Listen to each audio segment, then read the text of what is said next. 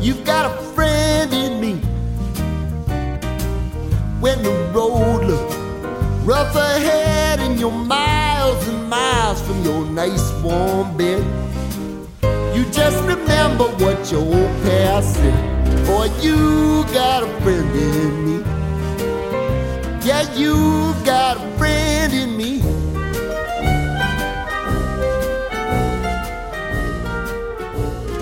Hello and welcome back to The Rewind. I'm Josh, and this is a podcast where I watch a bunch of movies and talk about them with my friends. On today's episode, we continue our revisitation of the Toy Story movies, and joining me today, he just got back from a seminar on what to do if part of you is swallowed. It's Pixar Correspondent Joe Morgan. Joe, what's going on? Josh, I ripped my arm today, and I am worried it's going to fall off. Oh God! I mean, like, hopefully you have. Well, luckily, your wife's a nurse. I don't know if she does stitches or not, but at least you have someone that lives in your house that does it. It's funny. The other thing I thought about, like, opening the podcast with was just saying he's just a married spud. It's Joe Morgan. I am indeed a married spud. But yeah, today we're talking about 1999's Toy Story 2, also directed by John Lasseter. Written by just a bunch of people, because that's how Pixar does things. So I'm not going to name all those people, but that was the second movie in the Toy Story series. Joe and I just last week talked about the original Toy Story, and we're continuing our little march through the franchise in anticipation of Lightyear coming out. Toy Story 2 picks up, some level of time after Toy Story. Not really all that important. I think what is important is that based on the events of Toy Story is that Buzz Lightyear actually understands he's a toy. So that's relatively important. And the toys are they have a new normal now with Buzz Incorporated, and Woody is not as insecure because he thinks he's going to cowboy camp, which is so the fact that Andy still does that obviously makes him feel pretty good about his place in the world. But before Andy goes to cowboy camp, he ends up accidentally ripping Woody's arm when he plays with him, and Woody is then put on the shelf, both literally and figuratively, while Andy is at cowboy camp. And while Andy is gone, his mom decides to do a yard sale, and Woody, even with his ruptured arm, ruptured, torn, ripped, whatever you want to call it, he decides he's still gonna be the honorable brave guy he is, and save Squeak the penguin toy from getting sold at the yard sale. And in all the confusion of that, he ends up catching the eye of one of the yard sale customers, Al, who owns Al's Toys Barn, and just happens to know that hey, Woody might actually have a lot of value to him, and he absconds with him, despite the fact that Mrs. Andy's mom, who I didn't know, Joe, until I was researching this, voiced by Laurie Metcalf. I forgot. Yeah. I think I knew that at some point, and then just totally forgot maybe. And so that was a kind of a fun thing to do when I was to actually see when I was doing my research for this. But props to Andy's mom. She wasn't gonna just sell Woody for even way over value, but doesn't stop Al from somehow breaking into this lockbox that it looked like his mom took the key out of. I don't really know, but he gets it, steals Woody. Woody comes to realize that when Al brings him back, that he is so valuable to Al because he is part of a collection of fairly rare toys from sometime in the past. It was Woody's Roundup Gang. Is that the term? Woody's Roundup, yes. Yeah, Woody's Roundup Gang. Yeah, and they kind of that includes Bullseye, Jessie, and the Prospector, voiced respectively by Joan Cusack and Kelsey Grammer.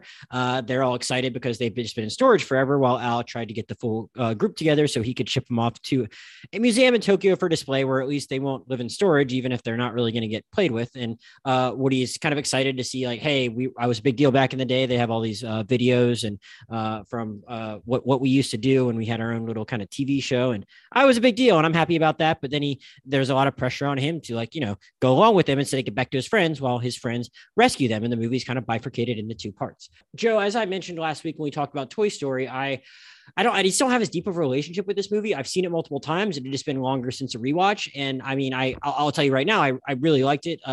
Way more than I even remember liking it. I think it's undeniably good. I mean, look, I don't think I realized I kind of went back and did that research I was talking about, that it's honestly just as well critically received as Toy Story. Like I think both it and Toy Story are like 100% on Rotten Tomatoes, basically. Like there's, you're not going to find anyone to say a bad thing about these movies, and it's really good. And I'm just kind of curious to start off by asking you, like, what do you think that, like, how does Toy Story 2 just kind of build upon this world in a way that like helps this movie stand on its own? Like, what's the biggest thing it really kind of does to like stand apart and justify itself as like a, wow, this universe could support another movie? Where is it the most fulfilling for you?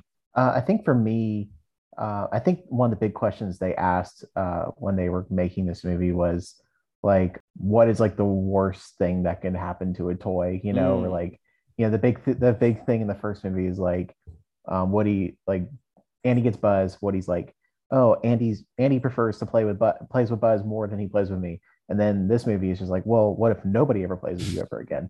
And it kind of brings up like the whole the toy collectible phase, because I think the big thing in the first Toy Story is like, I want to be played with, like I want to be a kid's favorite toy, and then just like there's a whole life for toys where they are purchased and then put on a shelf and then never touched again. So I think it really expands the world in that way. And then of course an incredibly fun sequence in a toy store where you kind of go outside the scope of a kid's bedroom and sort of the larger scale of toy manufacturing and things like that. Yeah, I mean that's like a big thing. That was the thing that I kind of realized as I was watching this. Like obviously, like Woody's very insecure in the first movie, as we talked about. He basically becomes a felon because he's so insecure. And here it's like, okay, well, what if like it's never like a doubt in his mind that like Andy would want to play with toys, So like he's confronted with that.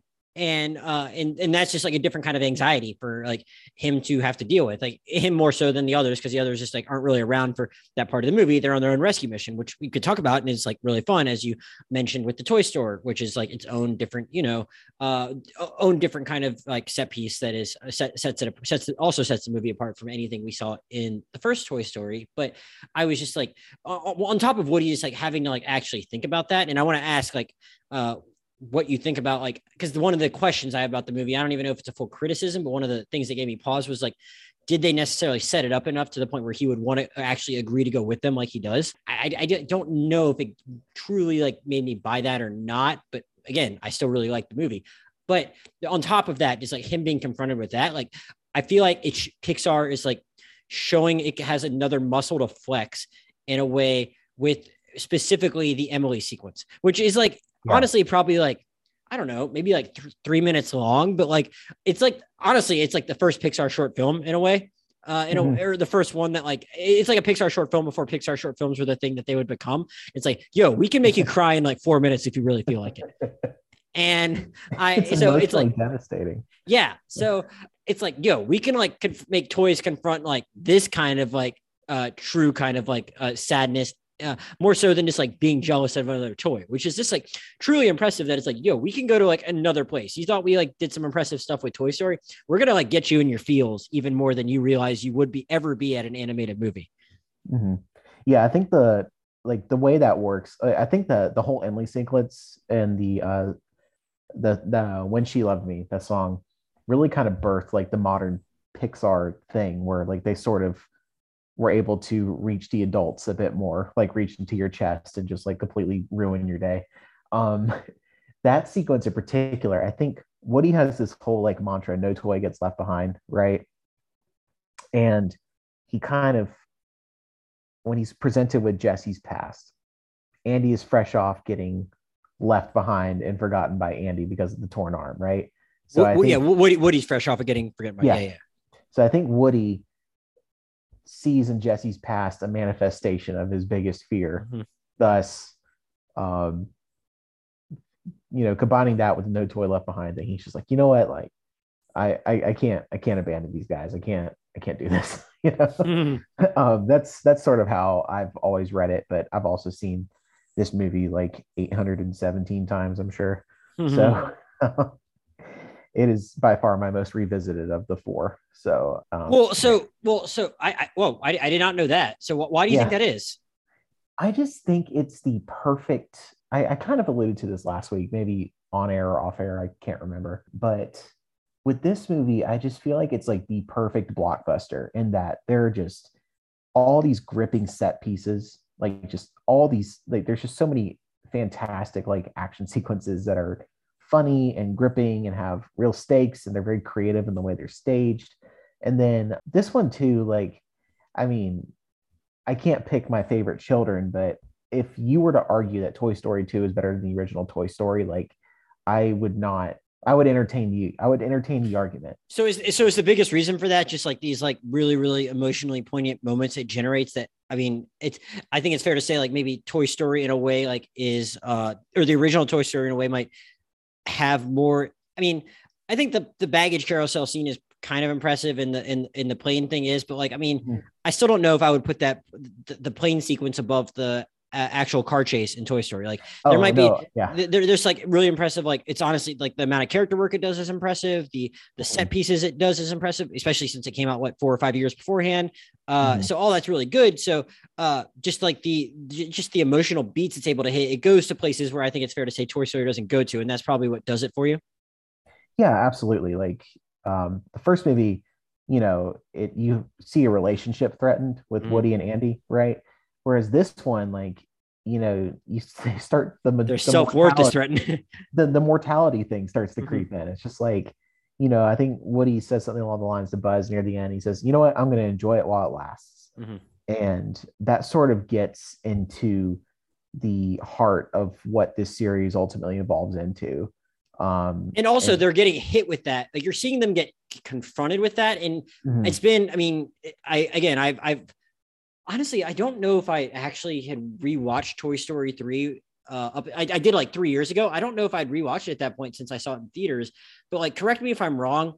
At the beginning of Toy Story 3, like we're like picking up when Andy has gone to college and not played with them in a while. Right. So it's like, they've kind of like they're kind of a little more resigned to where they're at in the world at that point, such that you're not like, well, it's sad. And they're having to like deal with the fact that they are possibly getting thrown away or given away. It's like, they're not like they're already they've gone through that they've done the emotional work to kind of understand where they are at that point, where here it's like, oh no, like we're having to see like Woody deal with this and be confronted with like Jessie's story, like head on, where it's like, they've already learned all that by the time we get to Toy Story 3, correct?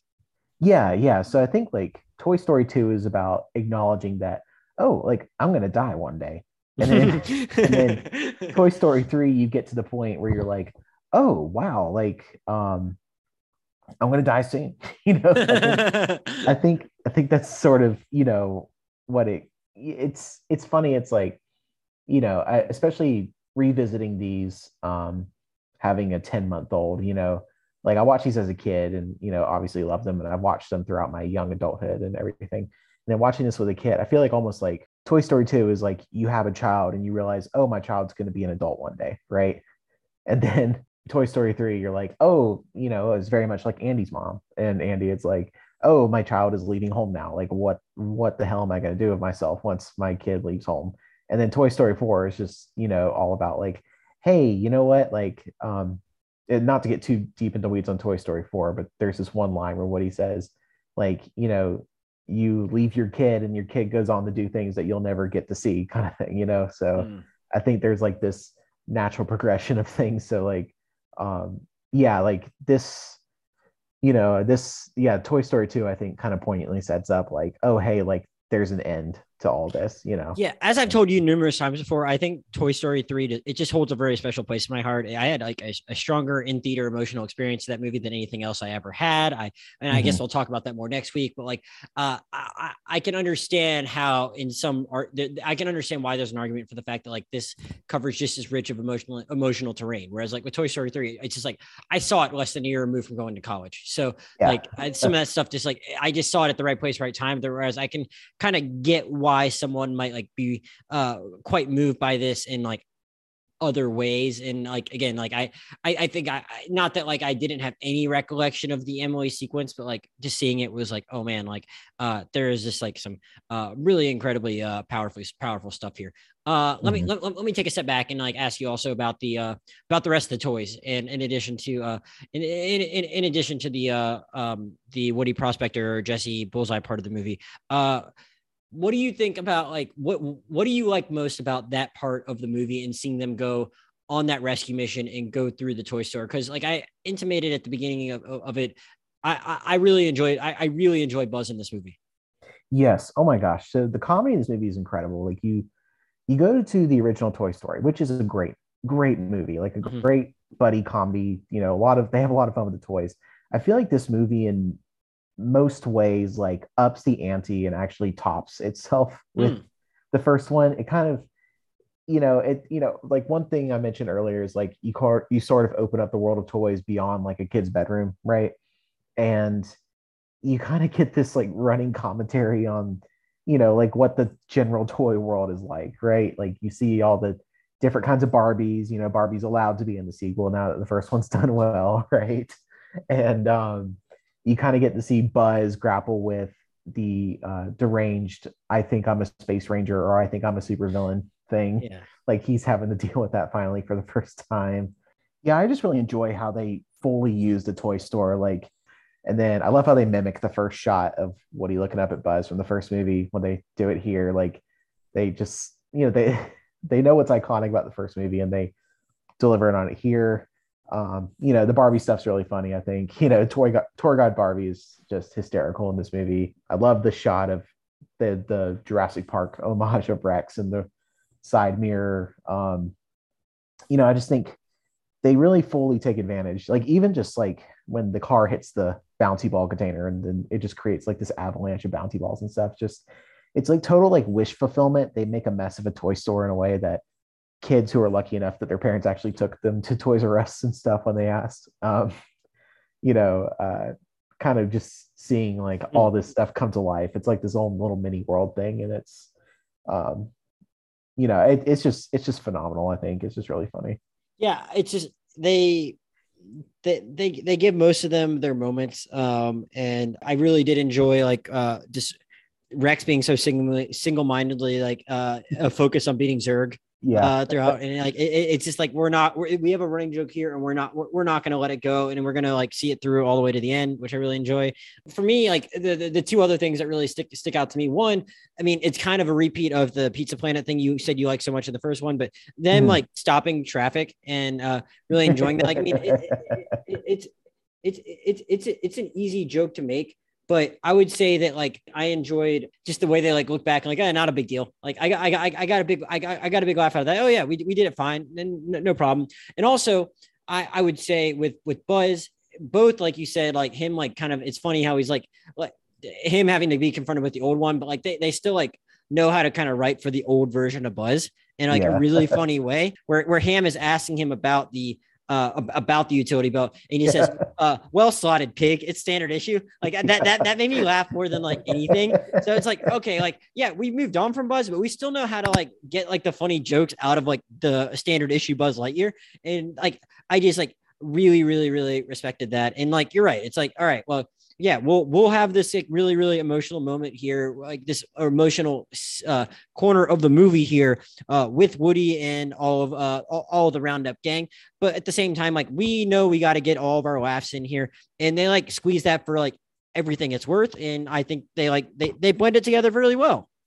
Yeah, absolutely. And then even outside of the Toy Story sequence, like one of my favorite parts of the movie is when Woody's trying to get his arm out of Al's pocket and he has to like tiptoe through the minefield of Cheetos while Al's asleep on the couch. Like, and it's just great physical comedy with Bullseye, who just is like a little puppy dog, eager to follow Woody through that. Should yes. Okay, so yes, they do have some really good laughs over there too. Bullseye is Mhm. like adorable, but also very funny. And I Yeah, should also mention Al is played by Wayne Knight, not which is kind of funny given the Jurassic Park parallels that the movie already has, and he is also yeah. in Jurassic Park. But like, yeah, he is like, I mean, that is like a, I don't know. It's not an action sequence, but it's like a funny how like I would say they utilize the human body in a way like where you don't really, I guess to that point, you hadn't really seen a lot of animated movies like really rely on like depicting bodily functions, even as simple as like snoring or like breathing, and have Mhm. that like derive so much suspense out of that. This is like a really impressive moment that like isn't just like fully like, all right, we're gonna go all out with an action set piece here or something like that. And just quick, like 10-second sidebar, but Mm-hmm. like Wayne Knight kind of owned the 90s, like in that, I mean, just this Mm-hmm. guy put up uh this guy put up Jurassic Park, Toy Story 2, and Space Jam. And those are just off the top of my head, like in Oh terms of yeah, Space Jam. showing up and like, culturally significant blockbusters like that. So, I mean, shouts to Wayne Knight as if he needs any more accolades. No, yeah, good on him for finding the work. I guess moving back to that part of the movie though, like, what did you think about? What did you think of? Did you have any other additional thoughts? I mean, I do think Jessie's like a really great character. I mean, I don't know how much more there is to say about her. Like the Emily scene obviously shows that, like, yeah, she's been through a lot, but like you can't help but just be won over by her spirit otherwise. But like it hits that much harder when you like go into that part of it, because like you've already like kind of seen what the happy version of her looks like. How do you feel about Prospector as a character though? Just kind of watching this back at this point, or watching it as many times as you have, because again, while this is the one I had like the least recollection of, like I obviously knew he like kind of quote unquote turns bad a little bit, but at the same time, like it's I did find myself pretty impressed by Kelsey Grammer's voice performance in a way, just being like, all right, like he's able to be amiable enough, but like he is very convincing when he takes that menacing turn. What did you think about how the movie ultimately decides to kind of like tell that arc of like Woody deciding to go with him, but then like once things kind of turn, like, all right, things are also going to get pretty contentious here. Yeah, no, I think it's an outstanding performance from Kelsey Grammer. And like, it's just this great. I remember that being so shocking to me as, I mean, I guess I was 8 years old when I saw this. Like, yeah, I wonder how that plays if you've never seen it. I mean, Mhm. I'm sure it can be kind of scary for an 8-year-old, but it's like, I kind of know he's going to turn bad. So I wonder like how friendly he actually comes across to someone that doesn't know any better, young or old. Yeah, like the original Lotso in a way, right? Like, Right. he really definitely handles that heel turn too, because you think like, like, oh, like Pete's there and he's just, like like he's representative of this whole new life for Woody, never got out of the box, and like all the potential bitterness is like right out there in the open. But 8-year-old Joe is just sitting there being like, oh wow, Pete, he's so nice and wise. Not sure how my 8-year-old will know. But anyway, yeah, no, like I think it's handled pretty well. I don't know. I think they kind of perfected it with Lotso in the next one, like I think that one they may execute a little better. But yeah, in terms of the whole gang though, I think the first movie has such a great ensemble, right? I feel like every character is just pretty lights out in what they set out to do with each one. And when you introduce like three new characters, basically, two of whom are going to become like permanent members of the thing, like there's like a lot of pressure with that. And I think it's just phenomenal that all three of them are pretty great characters and that they just don't suck. You know what I mean? Like no one's like, oh, Jessie ruined Toy Story or anything like that. You know what I mean? Like people just are like, oh yeah, Jesse's part of the game, and oh yeah, well, Prospector's not someone that's going to like become a permanent part of anything. Like, I mean, well, I guess they also do kind of introduce Mrs. Potato Head in this in a way, but like, and who is like, she's very good in her limited time, but like, yeah, you got to make the Prospector work as a one-off, and I think it's just very very effective in doing so, and like you can easily see like assuming they can get Jessie out of this movie like safely enough, like she would just be such like a welcome addition to have around, and she just really fits right in the following two movies. And like you can't not be like, again, you can't not be charmed by Bullseye. Let me ask you, like I think you kind of touched on it earlier, but like basically your take on it though is that like you could buy that Woody would be like that moved by the Emily story, that he would just like at that point he would see the prospect of like he would see the writing on the wall with respect to Andy, given what happened with her and Emily, and be so moved by her that like it's not a problem for you to like buy that he would just like kind of agree to go to Tokyo at that point.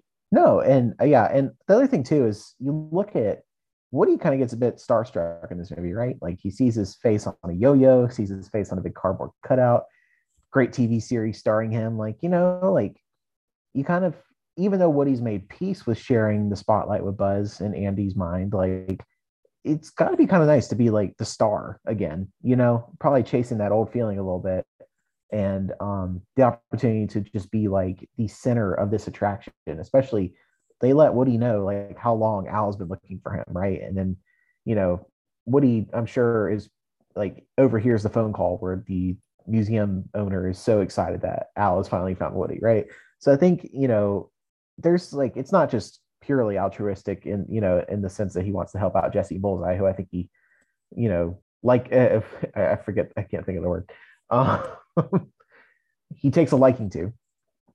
But yeah, I think Woody's like, like it'd be nice to be number one again. And Yeah, and I do think he does see that writing on the wall, as you alluded to. Well, I wonder what he think. I wonder what his idea of like. I wonder what he thinks it means to be on display in a museum. Like we know that like that is one thing that like that they get like the toys genuinely get a lot out of being played with. Like they really like that.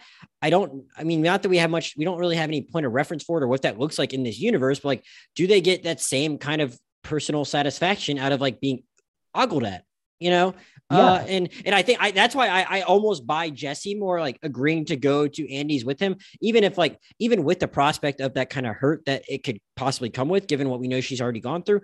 We know that they genuinely really, really like being played with, but like, man, I get why Jessie and Prospector and Bullseye would prefer to go to a museum than just sit in storage. But like, I mean, still being a toy that gets played with, like that still seems more fun based on what we know about like how these people think about things and what makes them happy. What these people think about things, what these toys think about things, and what makes them happy. That's why I'm just like, okay, well, would Woody want to like leave Andy to go with them on this? Though at that point, you know, it just hadn't occurred to him to invite them with him. You know, maybe if that idea had struck him at that point in the movie, maybe he just tries to sell them on it then, and it just doesn't strike him until later. And I guess I did have a slightly easier time just like thinking Jessie would say yes to that, and that she would understand that like just sitting on display in a museum might not actually be that fun.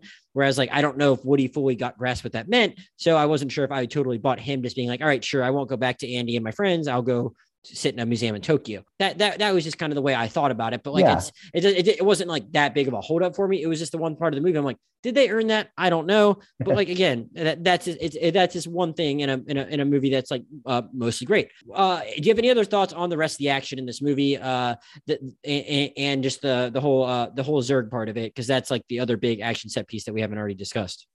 Yeah, the Zurg bit's great. You know, I mean, a little bit of Star Wars homage there. Is it? Yeah. Is that like too obvious of a joke to make? Because like I'm like, all right, the I am your father. Like, I mean, it's so obvious. Like, it's such an on the nose reference where like that the little kids might not even get, but the adults obviously would. But is it too obvious of a joke for the adults? But I'm not gonna lie, I still laugh at it. Yeah, no, it's funny. You know, I mean, my brain's warped. I've seen it so many times, so I can't really give a fresh take on it. I do like how they flip it on its head so quickly afterward, though. Like they escape the building and they play catch. Yeah, they're like playing catch together. It's like, what does he say?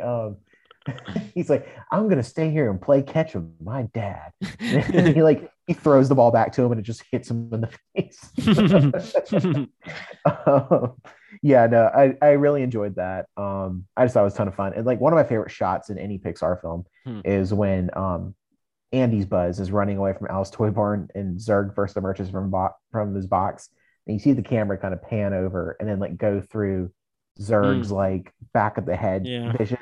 I just think it's just such a perfect encapsulation of like what these movies are about. Like they're toys, but then also like it immediately characterizes like, oh, like this Zurg toy thinks he's actually Zurg. So yeah, and I should, if I had more time, I would have like gone back and watched it again. But it is kind of funny, like because he's at different times as fighting. I guess he's at different times kind of fighting both Buzzes, but like when he's fighting the standard issue Buzz that hasn't like been integrated, like they're both reacting genuinely to all of their other moves, as if like he actually has a laser or something like that.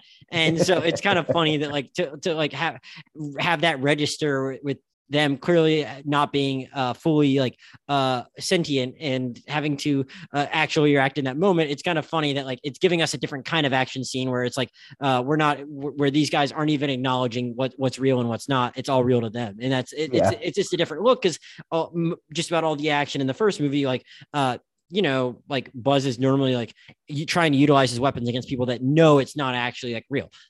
So that it's just a different type of action that they're able to utilize by just like utilizing these toys in different ways. Also, you kind of highlighted it when I asked you to talk about supporting characters in the first movie, but like just like Rex is just an amazing creation, and it was fun to watch him get his win. So, yeah, exactly. Good old Rex got his W over Zurg. Yeah. I mean. We touched a little bit at the end of it. I mean, I want to give it a shout out too, because I think it is kind of impressive to, do something that's the scope of the airport runway scene in a in what to that point is like, it's a pretty young company that like obviously had broken a lot of barriers, but it's still, I think, a bigger scope to be able to like pull off that big of a set piece with that big of a whole plane and everything like that, and have it still be pretty convincing within that world. Though I would just say like, I at the same time, I think I think because of the character moments going on, like the Zurg stuff and the and just the toy barn are probably a little more fun to watch, but I still don't think it's not interesting what they do there at the end. Are there any other like unique moments that stand out to you from the entire airport sequence that you wanted to mention before we finished up? The sticker on Buzz's butt that says Butte on it, I think it's fantastic. Little one-off joke. Bullseye is like the fastest toy in human history. Like, dude is just getting it on the runway there, like catching up to even a luggage cart, which probably isn't going super fast, but good. No, it's not even just a luggage cart. It's a straight up plane. Like Woody and Jessie have to jump off the plane onto him. He caught up to the plane, which I mean, again, not exactly. You can suspend disbelief for some stuff, and maybe, but like I don't know if there's ever a moment in any Toy Story movie where like I can't suspend my disbelief that much. We're watching Talking Toys, and it never at any point like, yeah, it's funny to think about at this point, but it never at any point while watching this, I'm like, I don't buy that. I don't buy that toy thing could like even catch up to it. It never even registered, which just kind of tells me like how well executed everything is. Because again, in theory, like these toys in this movie, we didn't even talk about the toys literally drive cars. And do it like fairly well and can navigate and get all the way back to Andy's house and all that. But like at the same time, like that takes steps. Everyone has a very specific job, and you can kind of see how they could make it work within their quote unquote powers. There's not really any reasonable explanation for Bullseye being able to keep up with plane, and I don't care. Yeah. So, this movie is so chock full of amazing sequences that like we were just now mentioning the Pizza Planet driving. The Pizza Planet truck driving, which is just like one of the greatest scenes ever made in cinematic history. I mean, just like he's like potato head, ham, man the nozzles or whatever. So they just like turn on the air conditioning. It's all great. Again,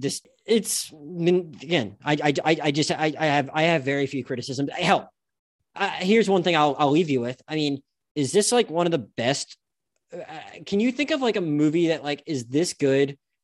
Just first of all, can you think of a movie that's this good that has a blooper section in the credits, but actually like does it in like an inch? But on top of that, like beyond that, actually does it like in an interesting, funny way. Like they even like nailed that at the end, where it's like we're gonna like make the unique choice of like just having all of these like bloopers as if like these people are actually like the actors like having these bloopers while in character, but the actual in character is not showing them recording their voices, but just in character. Like it's such a unique, thoughtful way to do it. Whenever you think of any movie in the history of movies that has a blooper section, it's usually just a dumb comedy. I can't think of a great comedy that has a blooper section. And maybe there probably are, I bet, a couple of ones that I've enjoyed, but like nothing that's actually that memorable. Like they just kind of nail everything, the blooper sequence is just delightful. I was watching it again today, even after watching it with the end credits when I did my rewatch, and just, I mean, Estelle Harris as Mrs. Potato Head, may she rest in peace. She died recently, but gosh, she is just so funny in this movie, and specifically in these bloopers where you're just like, if she's packing all the different stuff in Mr. Potato Head, and like she's just fantastic in this movie. And the bloopers thing is just very funny because like they have to like set out and actually do all that. They're like, all right, so like what are we gonna do, right? And it's to even have like have the foresight to like, I don't know, do the Bugs Life joke even. Like it's just really really really incredibly well done. And I just want to give that a shout out because like that was something I had no memory of at all. Like I remember most of the other stuff about this movie, just like maybe not a lot of stuff in detail, but like that was like something I was like, just such a pleasant surprise. Joe, any other final Toy Story 2 thoughts, things we didn't touch on that you want to shout out, whether it be just like a funny moment here or there, another line you wanted to talk about, or do we about cover it? I have two specific moment shout outs. Yes. And then a hot take. Okay. So this one being maybe the, actually you didn't say it was the best one. You said it was the one you rewatched the most. So that wasn't really a hot take. Sorry, go ahead. So you have saved our lives. We are eternally grateful. Just a fantastic bit that is a runner throughout the rest of the series. Like fantastic. The scene where the toy fixer comes and like freshens up Woody. Yes. First of all, shout out to Jerry from Jerry's Game, the Pixar short. But anyway, yeah, I just love that sequence. It's just fantastic. And then the emotional So many devastation. details in his tools. Very impressive. Yes, it's like there's so many great shots in it. Like the Q-tip coming into the eye, and you see the fibers of the Q-tip right as it blacks out the screen. I think that's great. You get the shot from inside Woody's arm as he's like sewing the arm back into place, like only truly possible in animation. And then the emotional devastation of painting over Andy on the bottom of the foot, just like a big gut punch moment. I think it's all fantastic. This movie's awesome. Like I might rewatch it tonight after rewatching it yesterday. Anyway, what's the hot take? The hot take. This is probably the greatest 2 movie of all time. And when I say that, I mean a sequel that is the second movie in a series. And like with apologies to the obvious one that I am leaving unspoken, this is just lights out, like in terms of what the first Toy Story was, and then having to follow up that movie with this one, the greatest 2 movie of all time. The obvious one that Joe is leaving unspoken is clearly Rush Hour 2, which is the best Rush Hour movie. And that's I don't even know if that's a hot take with Rush Hour movies or not, but like that's no. Man, I would have to think on that for a while. Because all joking aside, I've only ever seen Godfather 2 twice or once. Mm-hmm. I think I've only ever seen it once, and like it's good, but it's like, I don't want to necessarily say apples and oranges, but it's like there aren't that many 3-hour movies I just regularly go back to. So hard to say, but like, I get why you would say it's a hot take, but like, you're not going to get like a strong argument from me on that. It's just really, really good. And like nothing, like there's not even any like 2s I'm like super, super duper fond of aside from like this. And I legitimately like enjoy Rush Hour 2. I bet if I went back and watched it now, maybe some of it doesn't age that well, but like I fucking loved that movie when I was younger. But yeah, I think it's a totally like fair statement, and I'm really glad that like you suggested this project, because this was like the one I actually really needed to refamiliarize myself with, and it is certainly great in its own right. And we'll see, who knows, if I complete this rewatch, I'll have to like actually like do another ranking and see what happens. And I'm very curious to see just how Toy Story 3 hits me next time, because like I said, when I watched it a few years ago, like it had been a long time, and it still choked me up. So we will see how this one does, because it did get a little misty in there during the Emily sequence for sure. Joe, before we get out of here, anything you want to plug personally, social media, Letterboxd wise, anything like that? Yeah, on Letterboxd, I'm J Parker Morgan, and just a brief comment on that. I saw Everything Everywhere All at Once, The Unbearable Weight of Massive Talent, and Ambulance all in theaters during the month of April, and I think it's going to be very difficult to top April as a theater month, because Ambulance is good, right? Yeah, I love Ambulance. Like, just anyway, those 3 in the theater. Yeah, I mean, as of the time people are listening to this, it will, because like as of the recording of this, I just posted the podcast I did on Ambulance with our friend Josh Brown last night, so it'll have been out for probably a few weeks by the time people are listening to this. But like Ambulance, it goes hard. It is legitimately great. It is, if for some reason, like by the time people are listening to this, I'm expecting it to be out of theaters, unfortunately, but like it should be on streaming somewhere not long after people are listening to this, if it isn't already. And like, if you're just like, Michael Bay, I don't know. I can't blame you, because I don't think he's made a good movies prior to Ambulance since Pain and Gain, which came out in 2013. Ambulance is like almost right there. I think Pain and Gain might still be my favorite Michael Bay movie, but like Ambulance is like right there. Highly recommend it. And it's funny you mentioned Everything Everywhere All at Once. I went back as of the recording of this, and also went to it for a second time last night in IMAX, and it's doing incredibly well at the box office. And the way it's like hanging around, it's like setting all sorts of kind of different, I don't want to say records, but it's like putting up statistically similar like theater weekend by weekend averages for how it's holding at the box office to like what something like The Greatest Showman did, which had like an incredibly long theater run, not like total dollars wise, but like how it's like, and it's like it made just as much money like in its 5th weekend as its 4th weekend or something like that. So people are discovering it. I was happy to go support it in IMAX, because the first time I saw it was not in IMAX, and was also just in the middle of a not fun time for me work wise, and I let it get distracting, and I was very glad I saw it again. Also, all very worth your time.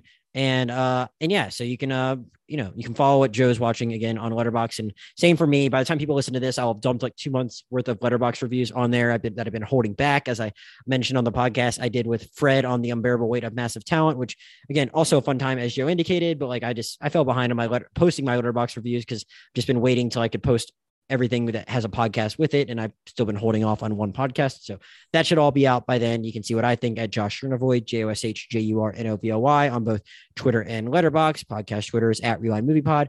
Podcast email is therewinemoviepod@gmail.com. Coming up next, we might have something else, but not long after that, we'll be talking about Toy Story 3 with Joe. So thanks to everyone for listening. Thanks to Joe for joining, and we'll see you next time.